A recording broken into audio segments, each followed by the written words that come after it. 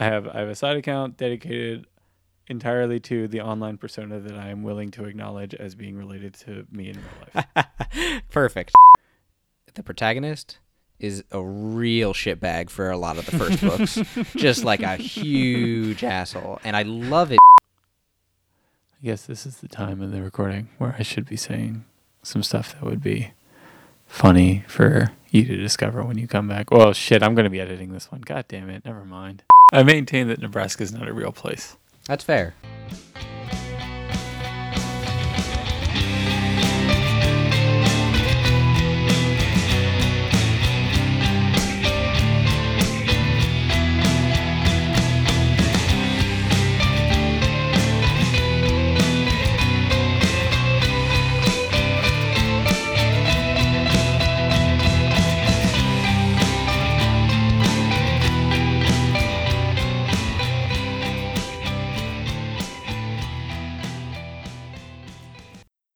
Welcome to The Farmhouse, a podcast where two people always have a guest on it. My name's Alex Ops. My name is Jordan Smart. And we're doing something a little different this week where we don't have a guest, so I did lie to you the instant this podcast started. Jordan, do you want to talk a little bit more about what exactly we're kind of going for in this episode and why we're doing it? Yeah, I mean, part of it is that, we want to be a regular part of your life, listeners. And so we're going to try and shoot to commit real hard to a bi-weekly schedule going out from this point so that you can always know when to expect the farmhouse in your inbox. But part of that means that, if we want to deliver regular content, sometimes when working with people and guests, their schedules don't always conform to that. So we want to be able to deliver you, some content, something to listen to, something to accompany you while you're folding your laundry or taking that long drive down PCH. But either way, if you'll have us, then Alex and I will be your constant companions every Wednesday going forward, or other Wednesday. It was so much more eloquent than I would have put it. I would have made a real example at the start and then said, or, pooping.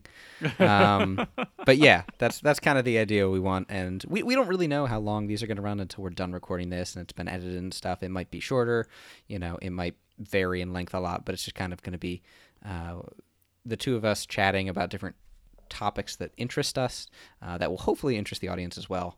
And we'll figure out exactly how long it be, whether it's a little bit shorter than the other ones or just us rambling. Who knows? But we'll figure that out as we go. And we have some notes and stuff that we're going to use, but who knows how it'll go. Yeah. So that, in our efforts to be further engaged, we have set up a subreddit on Reddit. You may have noticed if you've been listening to these through the website and yearning for a way to reach out and communicate with us. There's not really a way for you to do that right now, but we have set up a subreddit, The Farmhouse, so reddit.com/r/thefarmhouse, where we'll be posting episodes. So if you want to go on there, we'll be posting the old episodes. So if you want to comment and, let us know how you felt about or what we said, or if you're very angry about some technical point we made that you are absolutely sure is very wrong, especially if you're angry. Yeah, we'll be happy to review those recommendations. And at some point in the very near future, we'll be setting up a Q&A session as an Ask Us Anything somewhere on Reddit, and you'll be able to get in contact with us. Yeah, I think long term also one of the things that we've talked about. That I don't know how long we want to wait before starting, but at some point I think we'd like to get involved in having a Q&A in general for episodes. We want to make sure that there's a community and an audience for this available. We know we're very much in the early phases of this podcast and nobody knows us, and that's totally fine. Nobody knows who we are. Yeah, exactly. So I long term, we very much, one of the things that I think really interests me is that I enjoy the idea of talking and answering questions of individuals, either of our guests or of us directly, of things that listeners are interested in. Whether we're exactly going to put that on the subreddit or whether we'll have individuals reach out to our email or Gmail directly, I think is TBD. It doesn't really matter. As far as I'm concerned, in the future, it could be both. If you don't want to post something in the subreddit, you still want to ask it. But that's something that I'm very personally interested in because I enjoy hearing what other people's thoughts are, and I enjoy hearing what people are interested in, or I wouldn't be hosting a podcast where we generally host guests on it. So yeah, I mean, I think part of the enjoyment of this for us has been talking to the guests, and partly if we're going to do this episodes talking to each other, we do want to engage more people and get more people in on the discussion going forward. So I think that's most of what we had covered for the intro. Just kind of wanted to, tell y'all why we don't have a guest this week and why, in future weeks we're still going to try to generally have guests. And if we start that Q&A thing, I think we will hopefully try to release a bit of a schedule and a bit of background on individuals who might be on it so that people who want to ask questions can point their questions towards them and how they reached certain things in their life or certain topics and interests on that. But we just wanted to let y'all know what's going on. You ready to hop in, Jordan? Yeah. So we've got a couple topics that we wanted to talk about, and the first one is kind of a bittersweet moment in aerospace history. It's kind of a sad moment in itself, but it is a moment because it marks a truly remarkable ending, and that is that the Opportunity Mars Rover, after NASA attempted to send over 1,000 signals to reach it since last contact back in August, NASA has declared that mission officially over after 14 years and 311 days. It is absolutely crazy that it lasted that long. So that tallies up to 5,421 days total, which is more than 60 times the 90-day originally laid out mission time for that rover to be pootling around Mars and gathering data and dust and rocks and things. I appreciate that you had that number ready because I had a calculator open on my laptop and was doing it while you were talking. So thank you for beating me to the punch there.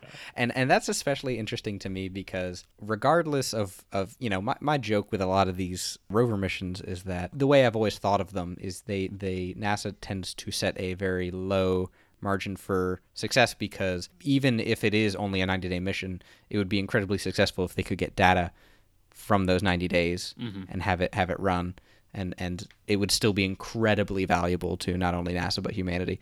But my joke in the past has generally been like, well, they said it for 90 days, but like there's part of them that knows when they launch this thing, like, yeah, unless something catastrophic happens within those first 90 days, it's probably going to last much longer. But yeah, I mean, there's the traditional engineering safety factor, right? So whatever you think that your system's going to have to deal with, typically you'll design it to deal with somewhere between 50% to 3 times worse conditions or more adverse conditions to deal with. But 60 times is a bit more crazy. Yeah. It's a bit nuts, and the fact that it lasted 14 years is absolutely insane to me. Like I can make jokes about them having low margins for success, but 14 years is real impressive.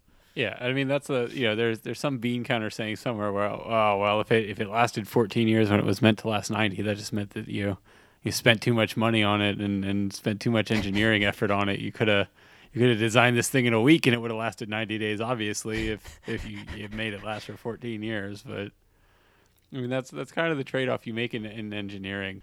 It's a weird paradox of space technology that we generally expect the money that we pour into NASA and the time and effort to return to the economy and to the scientific establishment, a multiple of what's invested in terms of new cutting edge technology that we would not have discovered otherwise.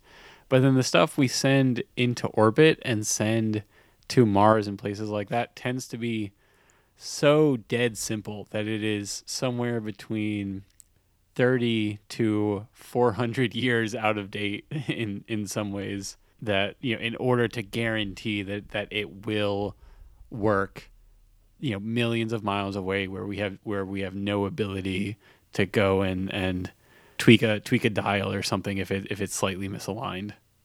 Yeah, and just to take another statement not to say that NASA doesn't have an incredibly good ROI on every dollar put into it. I believe it's 10-1 in terms of. I'm pretty sure it's. I mean, obviously, it might be higher. Differ on this, but I think the lowest number I've ever seen is like 3 or 4 times. Whatever you pay NASA, like they return it 4 times to the economy. I've seen some, I think, as high as 20. Yeah, but, and I'm sure that's arguably up for debate. But at the end of the day, I mean, yeah, I just want to make sure that any listener who thinks, oh well, based off what Jordan just said, this doesn't actually produce more money for the U.S. economy, but it super does. Yeah.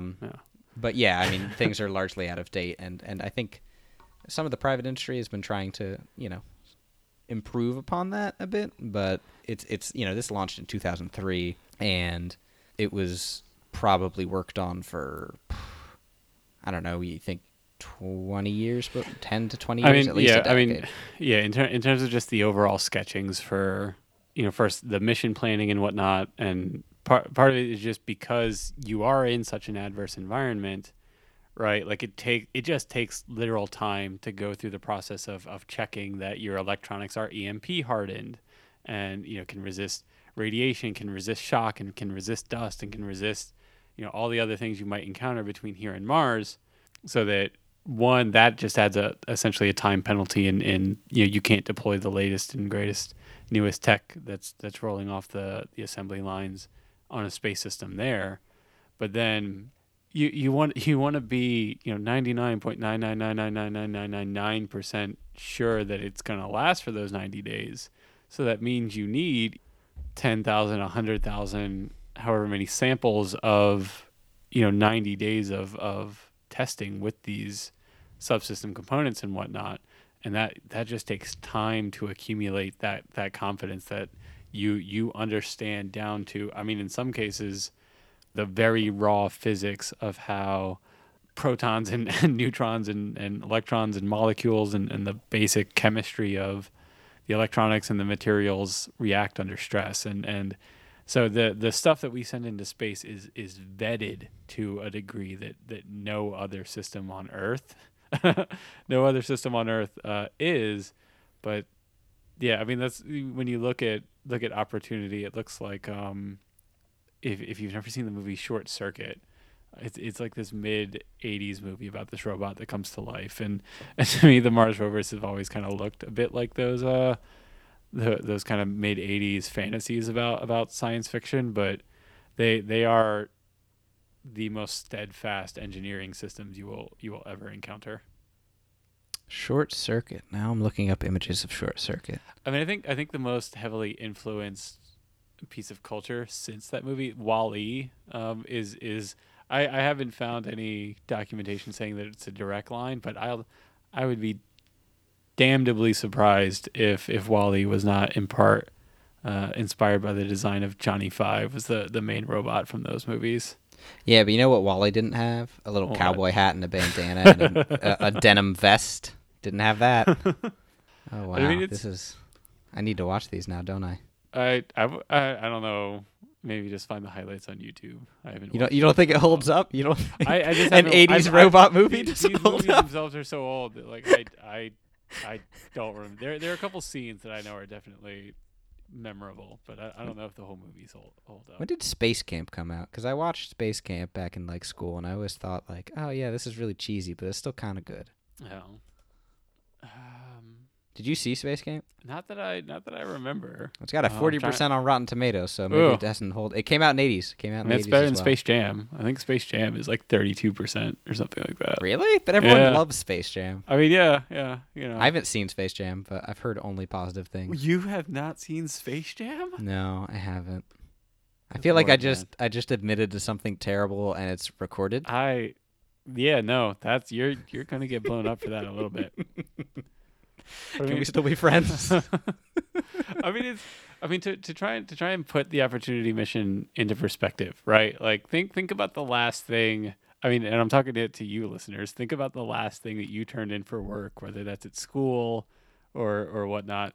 Think of it more this way. Some cars don't last 14 years. And they're on Earth. Yeah, this is a car on Mars. Yeah. Like it is absolutely nuts how long it lasted. It's just thinking about, like, punching the button and being like, okay, I'm done with this project, and thinking about what you're going to be doing, and 14 years later, like that rover's still tootling around Mars. And I mean, it looks like what actually ended the mission is satellites and telescopes have observed a dust storm going on Mars for, I think, a fair portion of 2018. And it looks like probably the solar panels on Opportunity just got covered up, and it's not able to charge itself. That's really interesting, because I wonder if a future similar such event could dislodge some of that from the solar panels. But if it's, I mean, there's a total possibility it's just completely trapped in some of the Mars terrain, and then there's no chance at that point. Yeah, I mean, that's is one Opportunity was actually one of two sort of twin rovers with Spirit. Was the other one that launched a couple weeks ahead of it. And that one, similar 90-day mission, actually lasted for 5 years before it appeared to get stuck somewhere and then, slowly get buried by wind and dust and whatnot. But I mean, just the fundamental difficulty with landing on Mars is that it has an atmosphere, but it's a very thin atmosphere, which has a couple consequences. One, it means that the atmosphere actually, because it's so thin, it doesn't weigh a lot. And two, Mars has much lower gravity compared to Earth, and so the atmosphere just extends much higher off the surface. So when you try and send something to land on Mars, you can't really use parachutes because the atmosphere is so thin.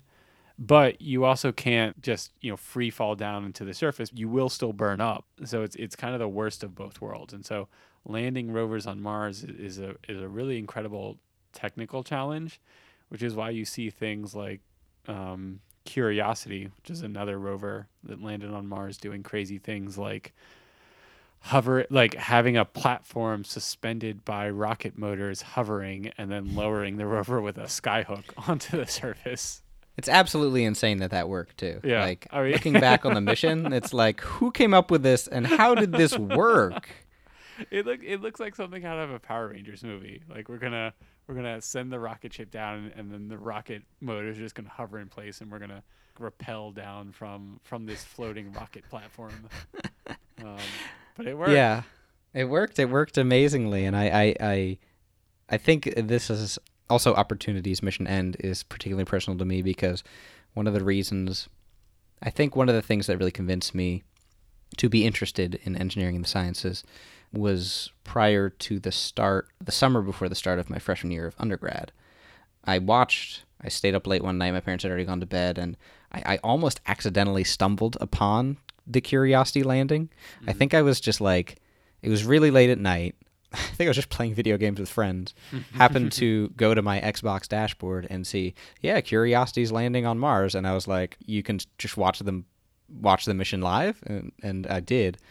And between the explanation of how complicated the mission was, the technology aboard that thing, like the size of it, the excitement from the room watching it happen live, all of that was very, very exciting for me at the time. And kind of, I had already decided, I think, at that point to pursue engineering and the sciences, but I think it was part of what really cemented it for me at that point was seeing this indescribable mission actually succeed that really moved humanity forward a lot. And then part of this Opportunity mission ending is just me realizing, like, oh, we're going to reach a point where Curiosity's not going to function anymore. It's going to be a sad day.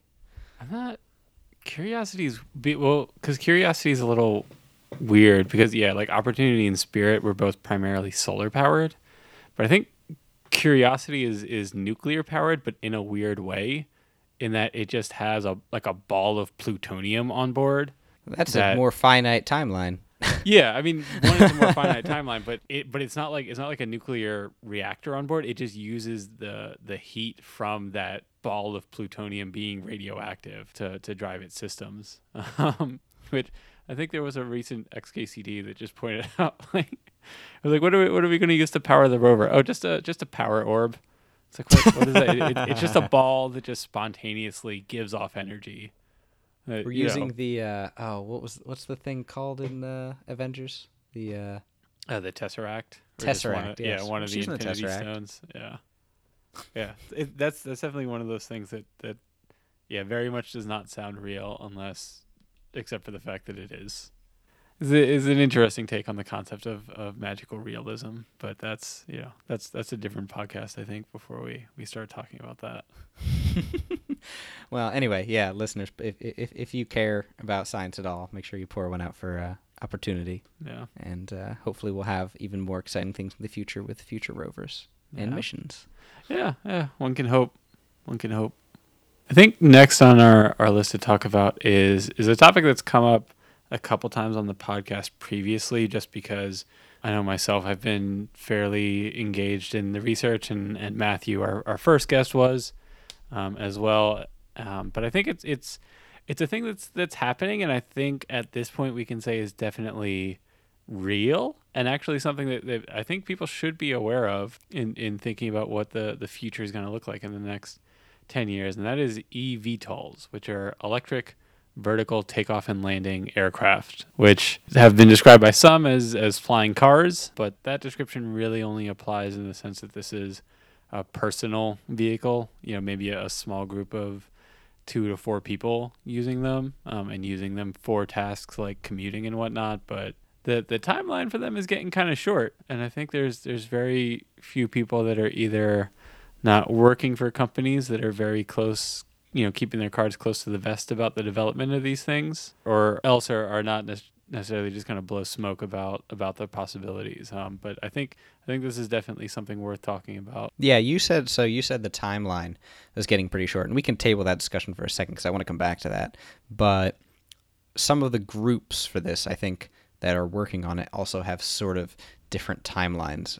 I think a good amount of people know that Uber's been working on something like this, but I don't know how developed it is. Some of the other ones that we're familiar with, Kitty Hawk has almost a year ago now, kind of shown off some of their designs. It was close to a year now. Yeah, is it A-Cubed and slash Vahana, which I think is their research division in the U.S., which is A-Cube's basically just a research division of Airbus. Has been working on one in Silicon Valley. You have Joby on our document. I'm actually not really familiar with Joby. Yeah. So I think actually we kind of want to back up here a little bit and talk about one.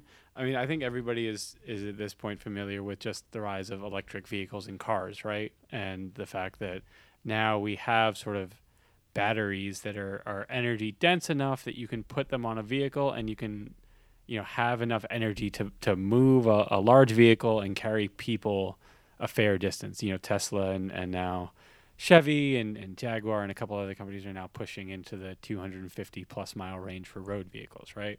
But a while ago, NASA really started looking at electric propulsion for aircraft because that has a couple advantages over traditional sort of turbofan and gas motors, right? Aside from just... Didn't they fund I don't know if it was Century or Millennium Challenge or one of those things, but for essentially a fully electric plane some years ago? Yeah. That was... Part of that was just sort of, I think, of I forget which administration it was, but just green travel initiatives. And so NASA pushed for electric aircraft development and eventually did get a couple designs for some ultralight sort of single person aircraft that were capable of flying a fair distance on purely electrical power. But now they're looking at, okay, well, one of the big advantages is that electric motors are fairly light, fairly compact, and don't produce a lot of vibration, so you can put a lot of them onto a single aircraft.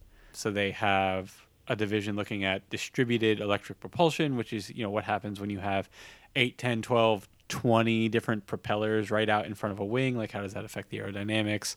There's some strong promise that it makes it more efficient, but it also means that you can put them at, say, like weird angles and whatnot. So you can have an aircraft that is designed in a way that a typical sort of light aircraft is, with wings that are great in cruise, but you could maybe just bolt some motors on it that are facing upwards that would then let you lift off vertically like a helicopter, right? And so you could take off vertically like a helicopter, and then just cruise on your wings like a plane, which gets you both the ability to take off and land in urban circumstances, but also cross fairly large distances that you couldn't do with a purely electric helicopter. It's a design that I think has largely benefited from a lot of the technological advances recently in not recently, but over the last non-zero quantity of time, decade or 2 decades of modeling for aerodynamics and the technology simply in just computers alone. It's not that VTOL didn't exist before. You got V-22. Yeah, the Osprey. And yeah, you got the Osprey. And there's other examples as well that I can't think of because I don't know my planes that well. They've existed before, but they were very limited. And now we're seeing groups saying, well, look at how easy it is to model these things. Look at how, not easy, but look at how much more feasible it is to model these things rather than having people who designed the V-22 so long ago and having to do a lot of those tests with either no computers or basically no, with much more simple ability to calculate these things and coming up with new designs based off of that, which is really exciting because I think for a little bit the aerospace industry may have taken a bit of a stall in some things, but I really think like with stuff like this, it's taken off a lot more recently. Yeah, I mean we've moved from the point where something like the V-22 takes industry private partners and probably backing from NASA and the DoD to develop, and now small startup teams and small divisions within larger companies are able to develop reasonably credible designs for an aircraft. And I think we're now at the point where, I mean, if you take literally every eVTOL design that's been put out there's something like 60 or 70 different proposals and designs that have been showcased for how these aircraft can look. And that's interesting and exciting to people who do aerospace design research itself, right? Obviously into the methodologies, because you've got essentially one mission, right? An air taxi or maybe an air medevac or something like that. But you've got this huge diversity of designs going into it. This point we can talk about the fact that you mentioned Uber and they a couple years ago put out essentially a proposal for, okay, if this is how we were to operate these aircraft, this is what it would look like, and this is what our requirements would be, and this is hint.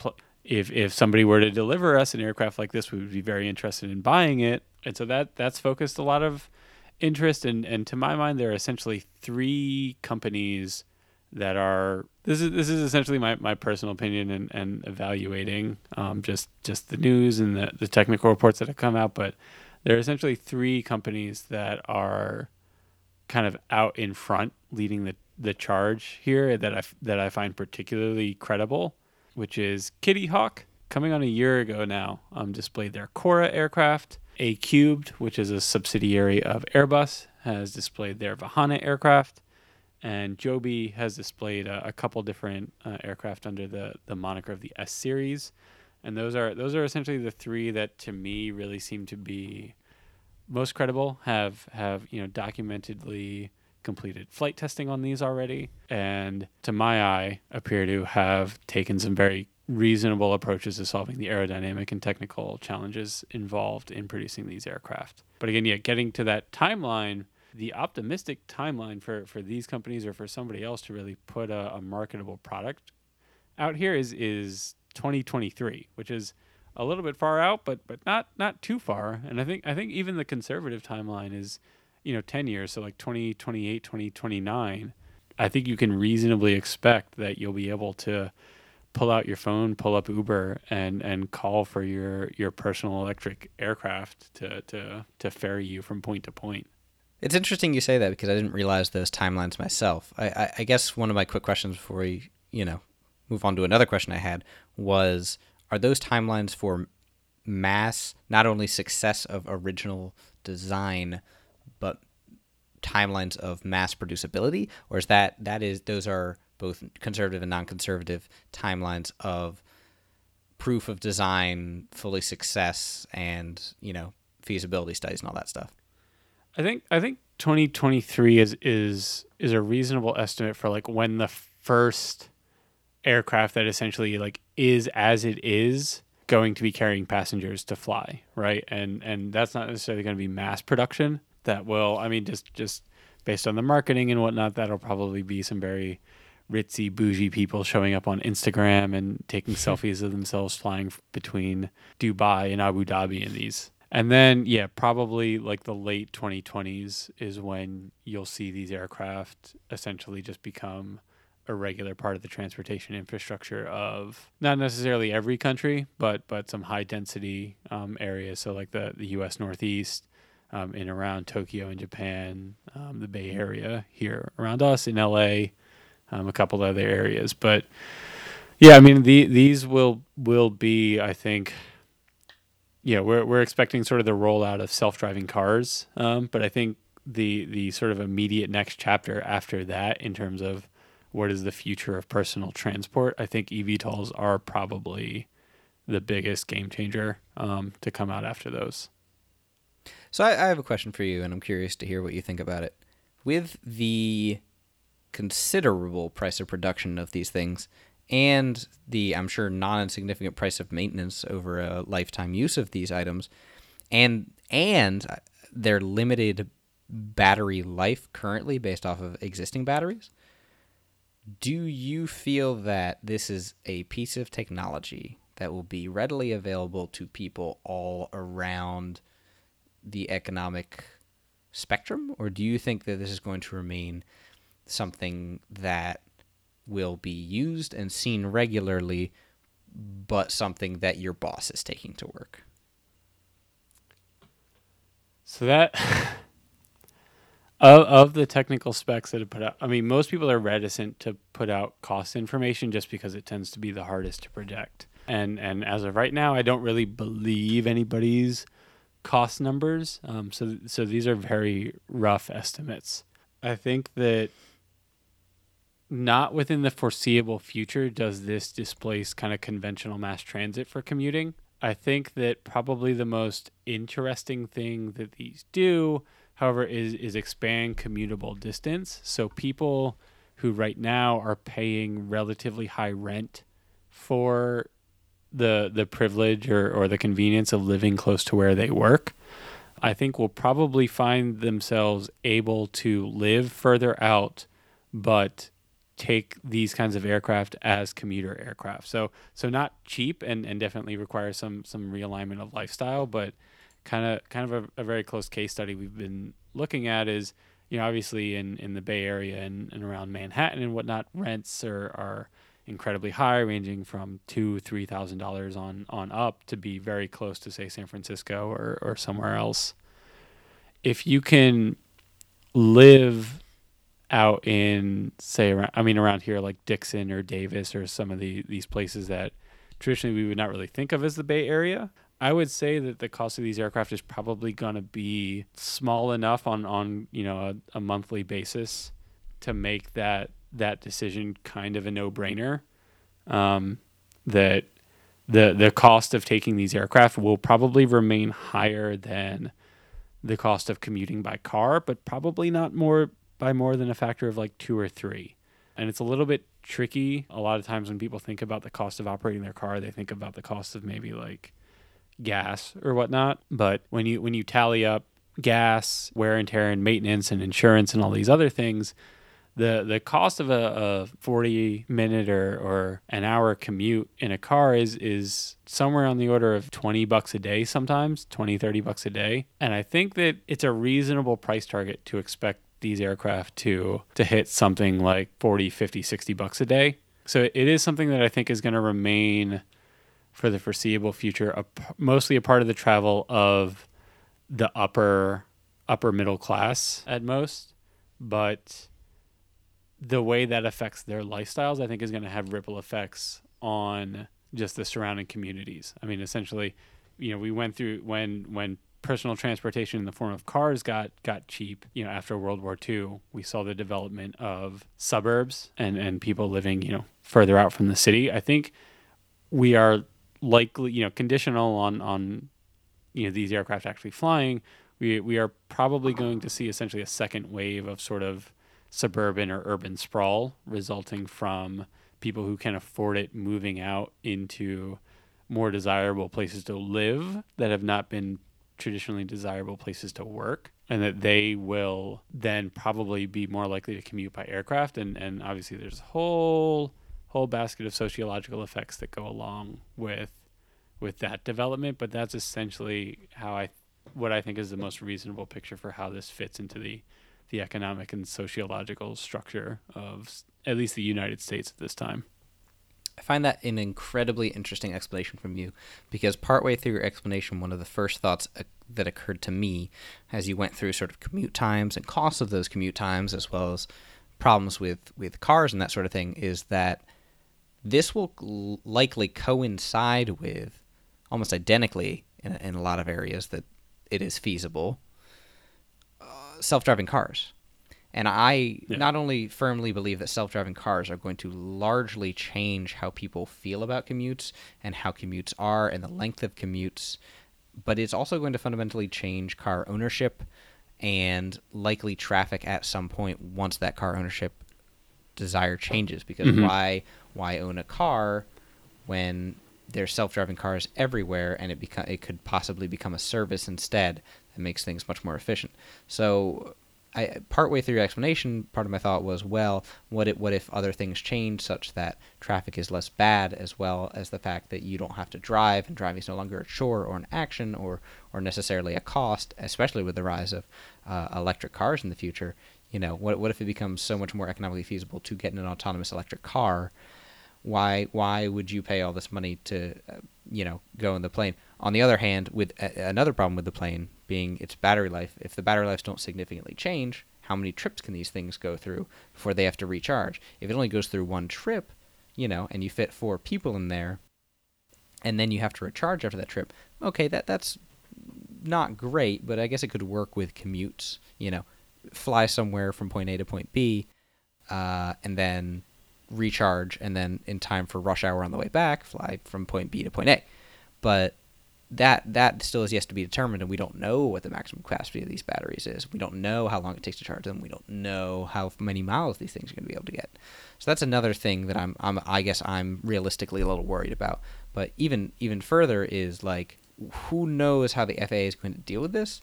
Because there's things I think you've said and other individuals have said, which is that, oh, well, these are things that could feasibly and autonomously land, in suburban centers, but I don't see the FAA being okay with that.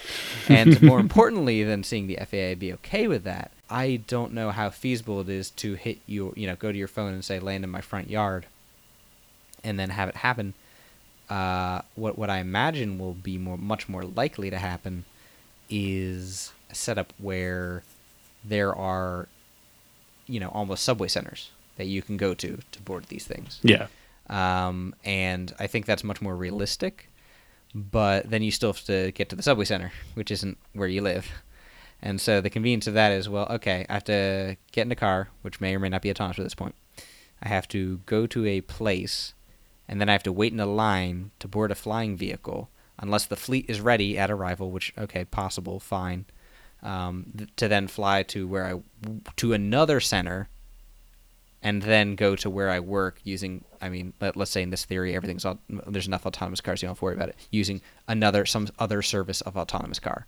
So now you've turned what was get in my car and go to work in an autonomous vehicle that is possibly electric and not particularly expensive, to get in a car, go to a place, get in a plane, go to a place.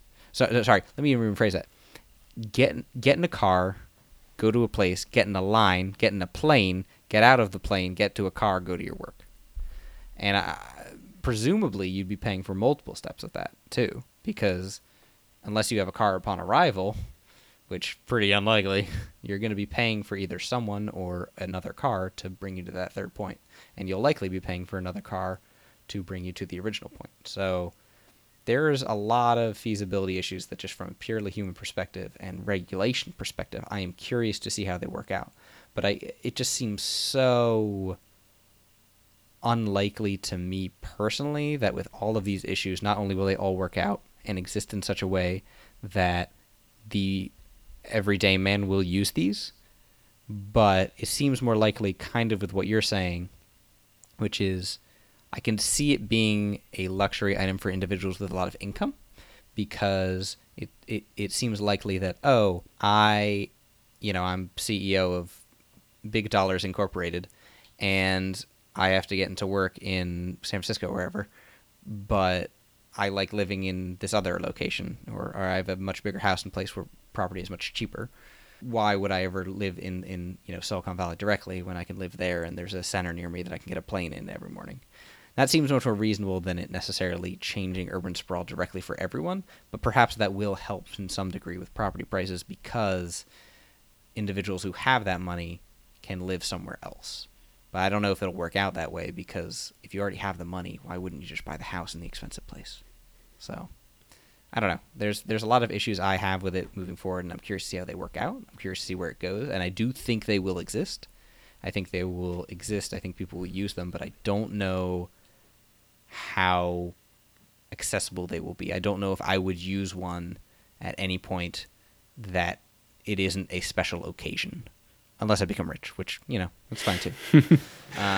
So what I'll say is I've been working on this problem, but as a technical research and having discussions about it for about 2 years now, and I think you have hit on basically every open-ended problem that nobody is quite sure how to solve. You can't see me, but I did just do a fist bump. And I will say that it usually takes people more on the order of like weeks or months to come to understand the problem well enough and see through the line to these issues.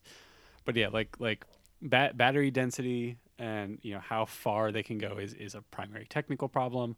And a bigger issue is that most of the energy is burned up in the takeoff and landing portion. So if you wanted to do this as more of a public transit option with like multiple stops along the way, that very quickly eats up all of your range. So I think looking at the numbers we have now, it looks like you could probably do maybe 100 miles on a single hop, very optimistically. So something like San Francisco to Sacramento or something. But that's with present day tech, correct? No, that's essentially projecting out to about 2023 tech. With present day tech, you'll struggle to do 50, 60 miles. Oh, Lord. Yeah. And I thought Cora already had 100. No, Cora I think is like 50 or 60 miles. I think it's 100 kilometers they bill it as. But yeah, one of the very first things I looked at was like, okay, well, how far can you go if you want to do multiple stops? And that range that even with like 2023 tech, that range that was like San Francisco to Sacramento, if you want to do 2 stops on the way, becomes more like San Francisco to San Jose. And 2, I did spend some time looking at like, could this really be a properly personal thing versus a like bus terminal thing? To do it kind of properly personal, the restriction that we imposed was, can you fit this in a parking, like 2 parking spaces side by side? Can you fit a vehicle that you could take, have just land where you are, kind of get around the 3 vehicle problem of, take a vehicle to get to the terminal, take the plane somewhere else, and then take another vehicle. And it's really marginal and frankly, I'm going to say really not feasible or worthwhile to build an aircraft that does fit into like a 2 parking space, so that this can really be a personal vehicle. But what if I want to ship my pet squirrel from point A to point B very quickly? I think that's worthwhile. There's always going to be a market for ludicrously wealthy people with really insane demands. I will say though, the fundamental number underpinning all of this is battery energy density. And when I'm talking about projecting to 2023 tech, I'm pretty much talking about projecting to 2023 battery energy density. And right now, batteries hold about 200 to 230 watt hours per kilogram of battery that you have once it's been installed in the battery pack, because there's extra weight that doesn't provide energy, but you have to armor these things because batteries are not the most stable thing, so you have to armor them. And that's kind of waste weight. But at the pack level, you can typically get about 200 to 230 watt hours for every kilogram of energy that you have. Projecting out to 2023 without any real major tech revolutions, you expect that number to rise to about 300. But I mean, there's kind of the elephant in the room is that the next big wave in battery technology is lithium air chemistry, which should about double battery energy density, at which point these numbers get obviously much better in range and all that, and cost and whatnot gets better, except that lithium air batteries have the interesting property that they get heavier as they discharge, which is quite terrible for aircraft dynamics. So I'm optimistic about these aircraft, but it's not the most obvious direct road that to say that even if they aren't ready now, they're definitely going to be ready in 10, 15, 20 years. There are some fundamental technical and physical challenges that have to be overcome to get these into a price and usability bracket where they are just a major part of transportation infrastructure. Yeah, I definitely expect them to exist. I mean, they do, but it's just I'm very curious. And to be fair, when you said I hit on a lot of the points, this isn't the first time I've thought about this. When you're showing your hand a little bit. Yeah, I mean, when you go to you're at the Astro department for 2 years in Stanford, you tend to think a lot about the Silicon Valley startups in aerospace, especially when they have big news and everyone in your department's talking about it because, that's what we do. But I'm curious to see how quickly and realistically it becomes feasible, because that's really the part that I think I am most interested in is that moving forward. I'm also interested in the technology itself, but technology itself, if it doesn't have a realistic use, it's not, nobody's going to use it. Like, it's good you did it, but until someone later on comes and goes, oh, we could just do this though, and then it becomes useful, nobody cares about it. So, do you think that's a good point for a quick break? Yeah, I think this is as good a time as any. I think in the second half we're just going to be talking a little bit more about things that are just fun and interesting to us. But yeah, the coverage of eVTOLs and the end of the Opportunity mission.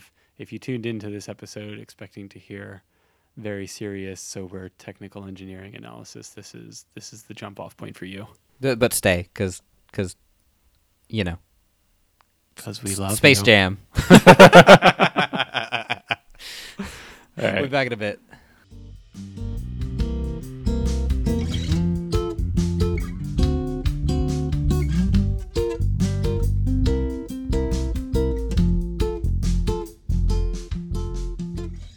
Hey there, Farmcast peeps. Do not attempt to adjust that dial. It is indeed I, Jordan Smart, coming to you in this mid-episode break.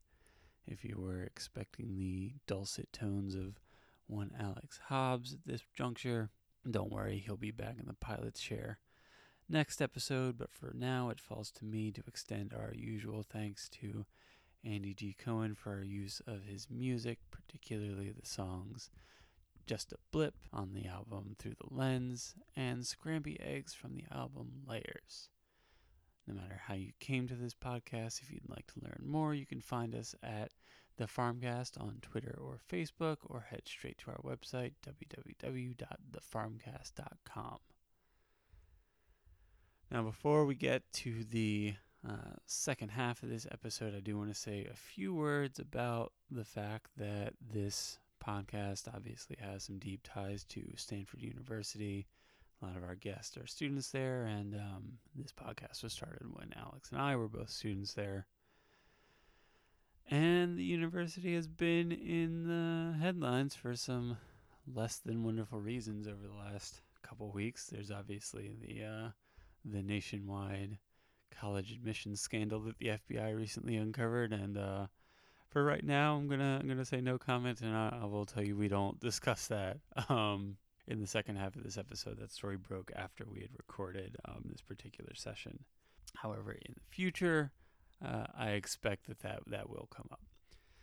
However, a more serious topic is that there have recently been a pair of suicides among the graduate student population at the School of Engineering here. And I will say that we will not be offering any comment on that matter.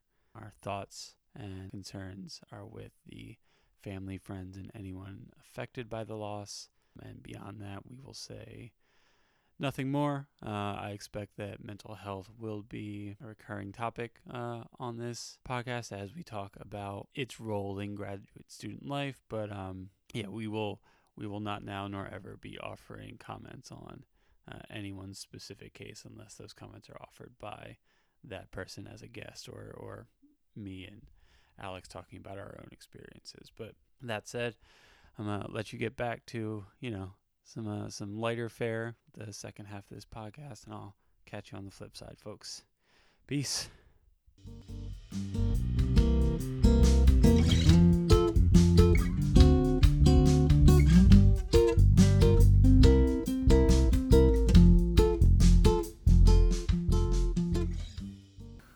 Welcome back. We are now entering a segment that I think I'm going to name Guys Getting Progressively Older Act Like Old Men.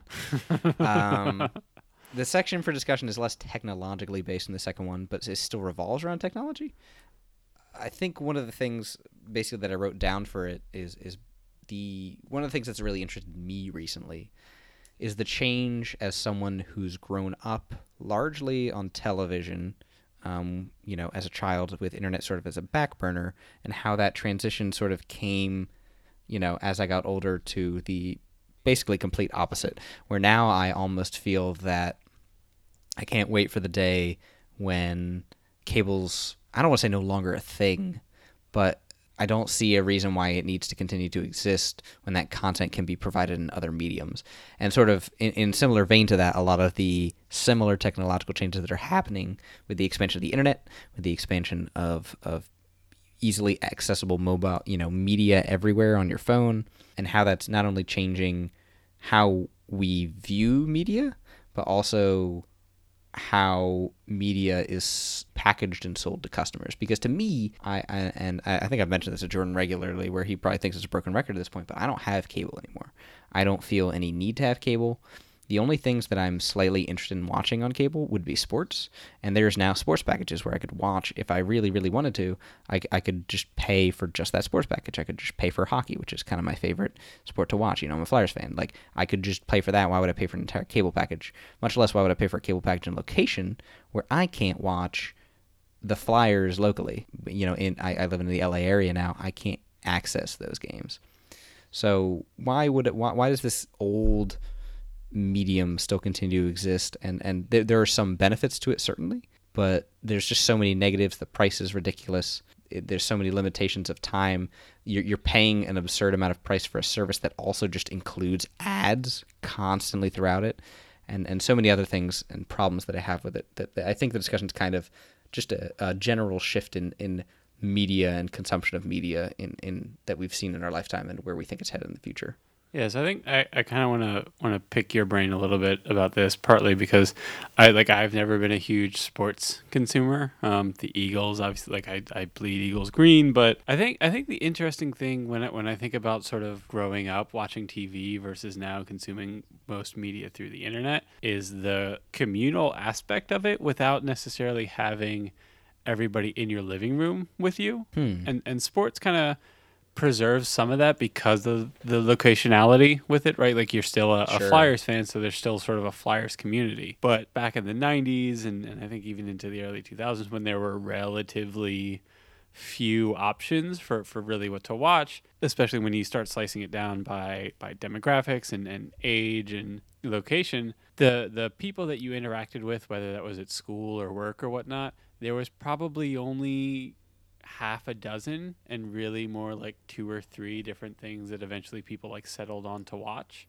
So even if you weren't gathering a group of people to watch it, you could come into work or school the next day and be able to talk to people about what you watched the night before and feel reasonably confident that they had also watched it and had that similar experience of watching it. So I wanted to kind of get your thoughts on how that aspect has changed. Like, do you feel like you had a sort of similar experience of this sort of what's the Yes. word? Yeah, I mean, Yeah, this sort of I know what you mean. Uncoordinated but coordinated watching, group watching experience. Yes. Yeah.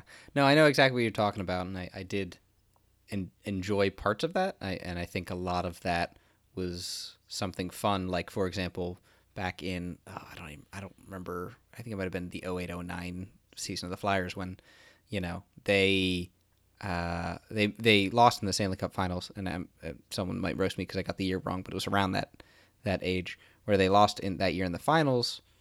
But I bet it might have been. I think it was 09-10. Actually, it's on my shirt. Why don't I just look down what year is this? Hold on, give me a second here. You can edit out any pause I have where I can't see the friggin'... No, man. 2010. I did mess it up. Yeah, okay. Yeah, it was 2010, so and they were Eastern Conference champions. This fact was on your chest the whole time. Yeah, I literally looked down and I was like, wait a second, I have the answer to this question without even having to Google it. And what was crazy about that year was it was also in the year in the playoffs when they were the, third or fourth team ever to have a 3-0 comeback in a 7-game series to win the series, which for those of you who don't watch sports was essentially they lost. It's a 7-game series, so it's best of 7, first of 4 wins. They were essentially at match point, like they were at death's door. They lost 3 games in a row and then won 4 games in a row to win a 7-game series, which basically essentially never happens. Yeah. That's the kind of thing 4 or that 5 gets called times a miracle ever. on ice or something like that. Yes. And that year we did make it to the finals. We lost in the finals, but it's still one of those it's one of the biggest memories I ever had. And what was crazy about it to me was I remember going into school, days after games would happen and saying, even when they went down 3-0, I would be like, well, I guess it's over, which we would say. But then you'd go in the next day after they had won a game when it was 3-1 and say, well, they did go 500 this season. They had a even split throughout the regular season, and people would know what you were talking about. People who cared about this sort of thing would talk about that with you.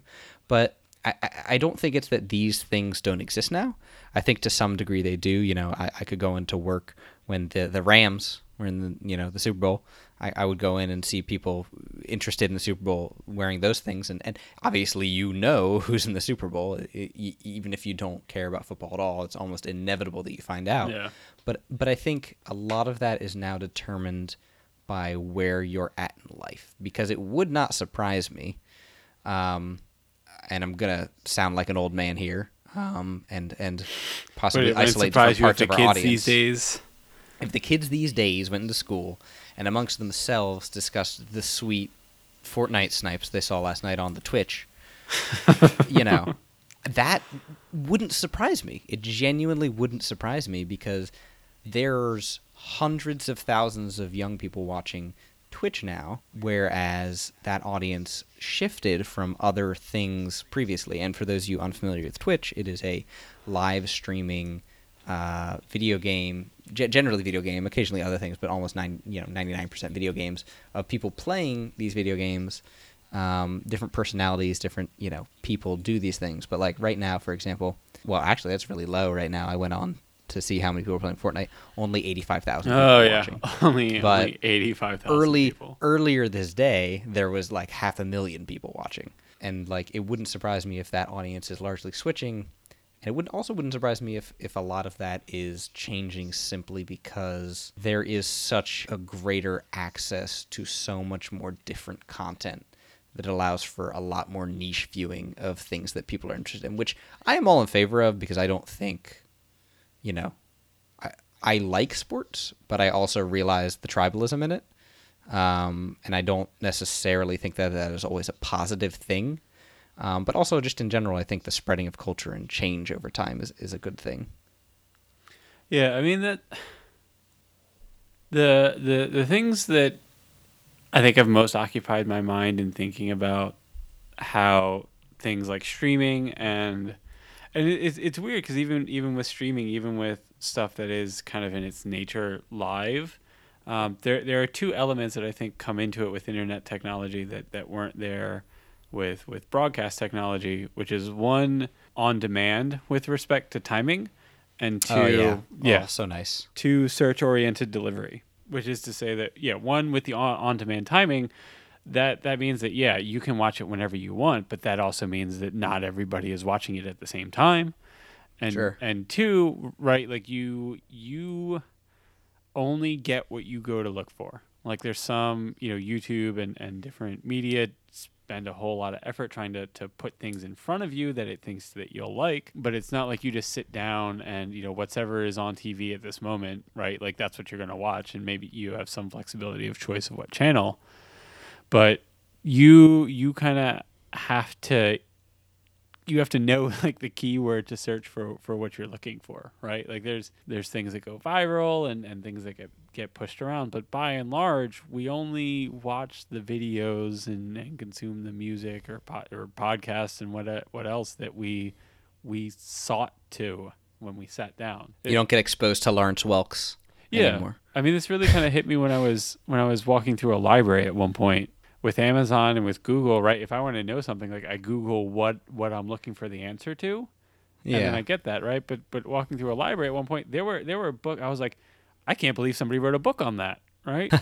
Sure. I mean, like the science library here has a whole shelf and really like a whole section, basically on how to have a career as a scientist. And I was shocked that there were just books on that. Like I would not have thought to Google comprehensive tome on how to write an NSF proposal or how to negotiate a tenure job, and these are not things that I'm super interested in at the moment, but yeah, like just knowing that compendium of knowledge or media of any form is out there it's essentially, it's like we've turned off our receptors for that, right? Like we know that if we want to know something, we'll go and find it. So we don't waste any time, effort, or attention on just being generally receptive to the media culture around us, because the signal to noise ratio and increasingly I think the signal to noise ratio makes that not worth it. I mean, and yeah, I think there's some positives to it, because the positives are, oh, well, it's better media, there's more competition,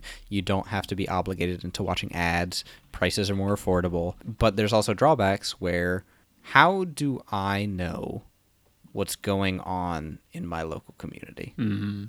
And the answer to that question is, I don't. I super don't.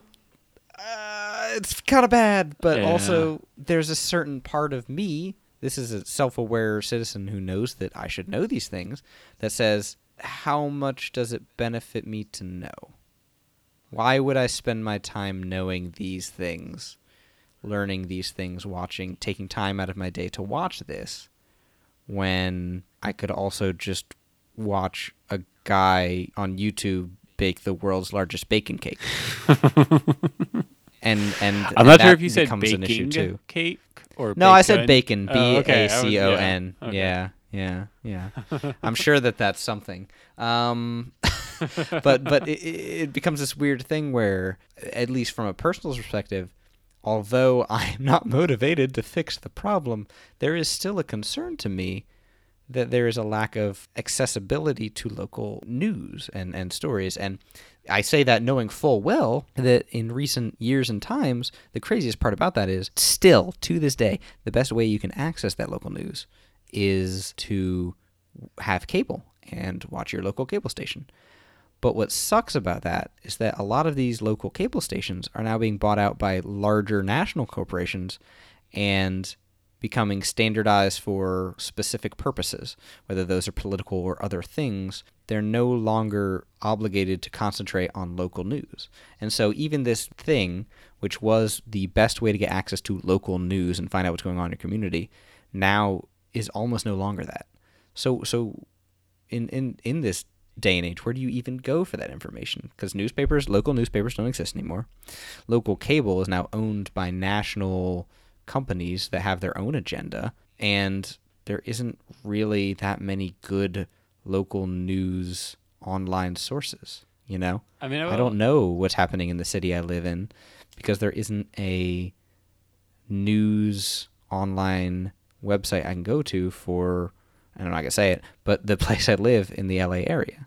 I mean, also, I think this is maybe a little bit of rose-colored glasses about just local news, because actually I think at a couple points I've had that thought, and I went back and watched just the local 6 ABC Philly local news, and I found the experience incredibly infuriating, because the way the stories were told and the things that they reported on were not at all what I was interested about a story, right? Well, if it's the Philly news, it's probably always people getting murdered. But yeah, but I mean, if it's just like, Jesus.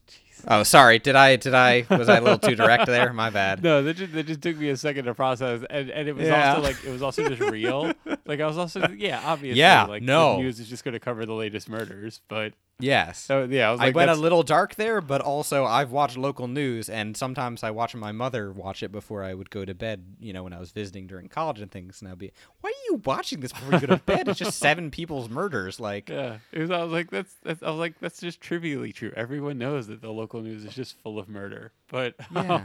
if they're covering a story about what happened at a recent town council or something that the mayor announced, and then it's like they go to the Joe on the street for his opinion about it, and I'm like, I don't care what Joe on the street has to say about this. Find me an economist who has like studied this proposal and has some information about like, oh, this is going to do this to the local school system, but we're expecting this influx of people or outflux, and here's the local demographic. Like give me decision relevant information about what's going on around me. Whereas most local, like it just like it feels like it's deliberately trying to be like water cooler fodder conversation. Are you implying, Jordan, and I've never heard this theory before, but that the news media has become relevant and largely consumed by individuals who don't care about the actual news? I just feel like the news should operate essentially. I mean, this is, oh my god, this is engineer tells other profession how to do their jobs. We're very good at that. What I want from the news is essentially to be an intelligence agency, right? Like give me Sure. the information and analysis and the things that I don't know that I should know, essentially. That's what I want. Like I don't want to be entertained. I don't want just what's thrilling or salacious or whatnot. Like give me, I mean, maybe this is partly just my personality, but give it to me dry and as unbiased and clear as you can get it. And like that would be so valuable, right? Yeah. You could just be the repository of analysis of and not CNN pundits yelling at each other, but that is the thing that I found very difficult to find, either through old media, because I still subscribe to The Economist and New York Times and a couple other places. Do you actually have the Economist? Are you a real subscriber now? Or are you still getting free copies? I don't get the paper, but yeah, no, I do pay to get the digital edition now. Okay, because I specifically remember at some point in grad school you telling me that wherever you lived, yeah, that someone was still having the physical copies of The Economist delivered, and you were just like, "Oh, this is sweet." I feel like that's their marketing strategy is just keep delivering the magazines to a place like when they get a change of address. Like, well, just keep sending them and see if the new person there would like to start a subscription. Like they Maybe that's actually genius if that's true. Yeah, they try to move towards it, but it's also just like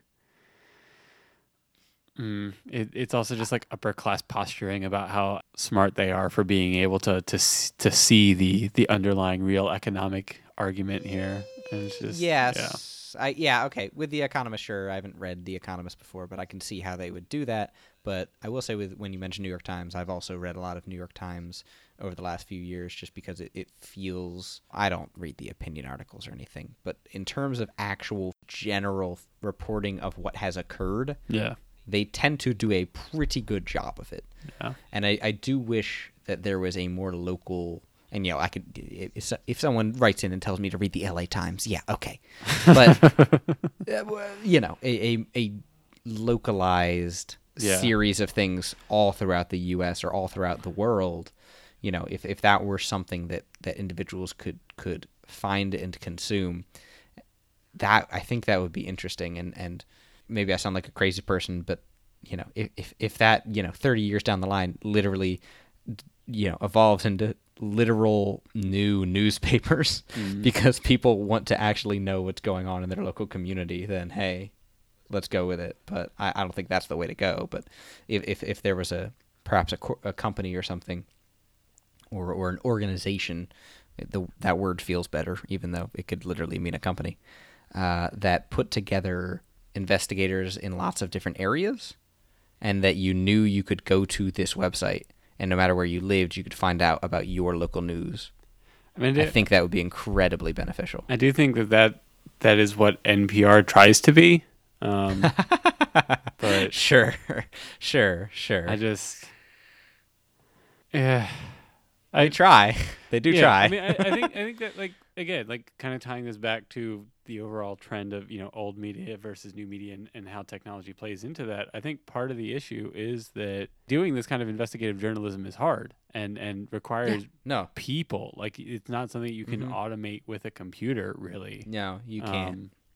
But that means, and this is my biggest issue with NPR, is that I don't think they have that much, like, institutional bias, but they do very much have the bias of their people, just what the reporters consider sensible and salient about the information. To me, I find very often, like, sharply diverges from what I consider sensible and salient about the situation, and that can be frustrating. But I think that is the pervasive, localized, investigative reporting. And, that doesn't make me feel super good about the fact that every time they come on with a pledge drive, I mostly just get frustrated and switch over to another station. Yeah. But that's a fair point. And NPR does do work there and oftentimes does good work, but I think that there should be more there available. And it's hopefully at some point it becomes available, but until then we're just going to have to look at things from a, macroscopic view instead of a microscopic view, even if that isn't what we want to do. Yeah, I just don't think disrupting public radio doesn't get too many venture capitalists excited. Really? You don't think so? No, I don't think that's lighting up the spreadsheets on Sand Hill Road. Do you wanna call it there? Yeah, I think we can call it there. Right. Hope everyone enjoyed listening to our where did this discussion start? Media? Well, just how media has changed, and I think we talked about what was most valuable about old media, at least to me, that hasn't been replicated by new media very well. Go win a Fortnite. Is that? I think there's chicken dinners involved at some point. I don't know. There are. Okay. Yeah. I've had one go or shoot two. somebody in the head to get a chicken dinner.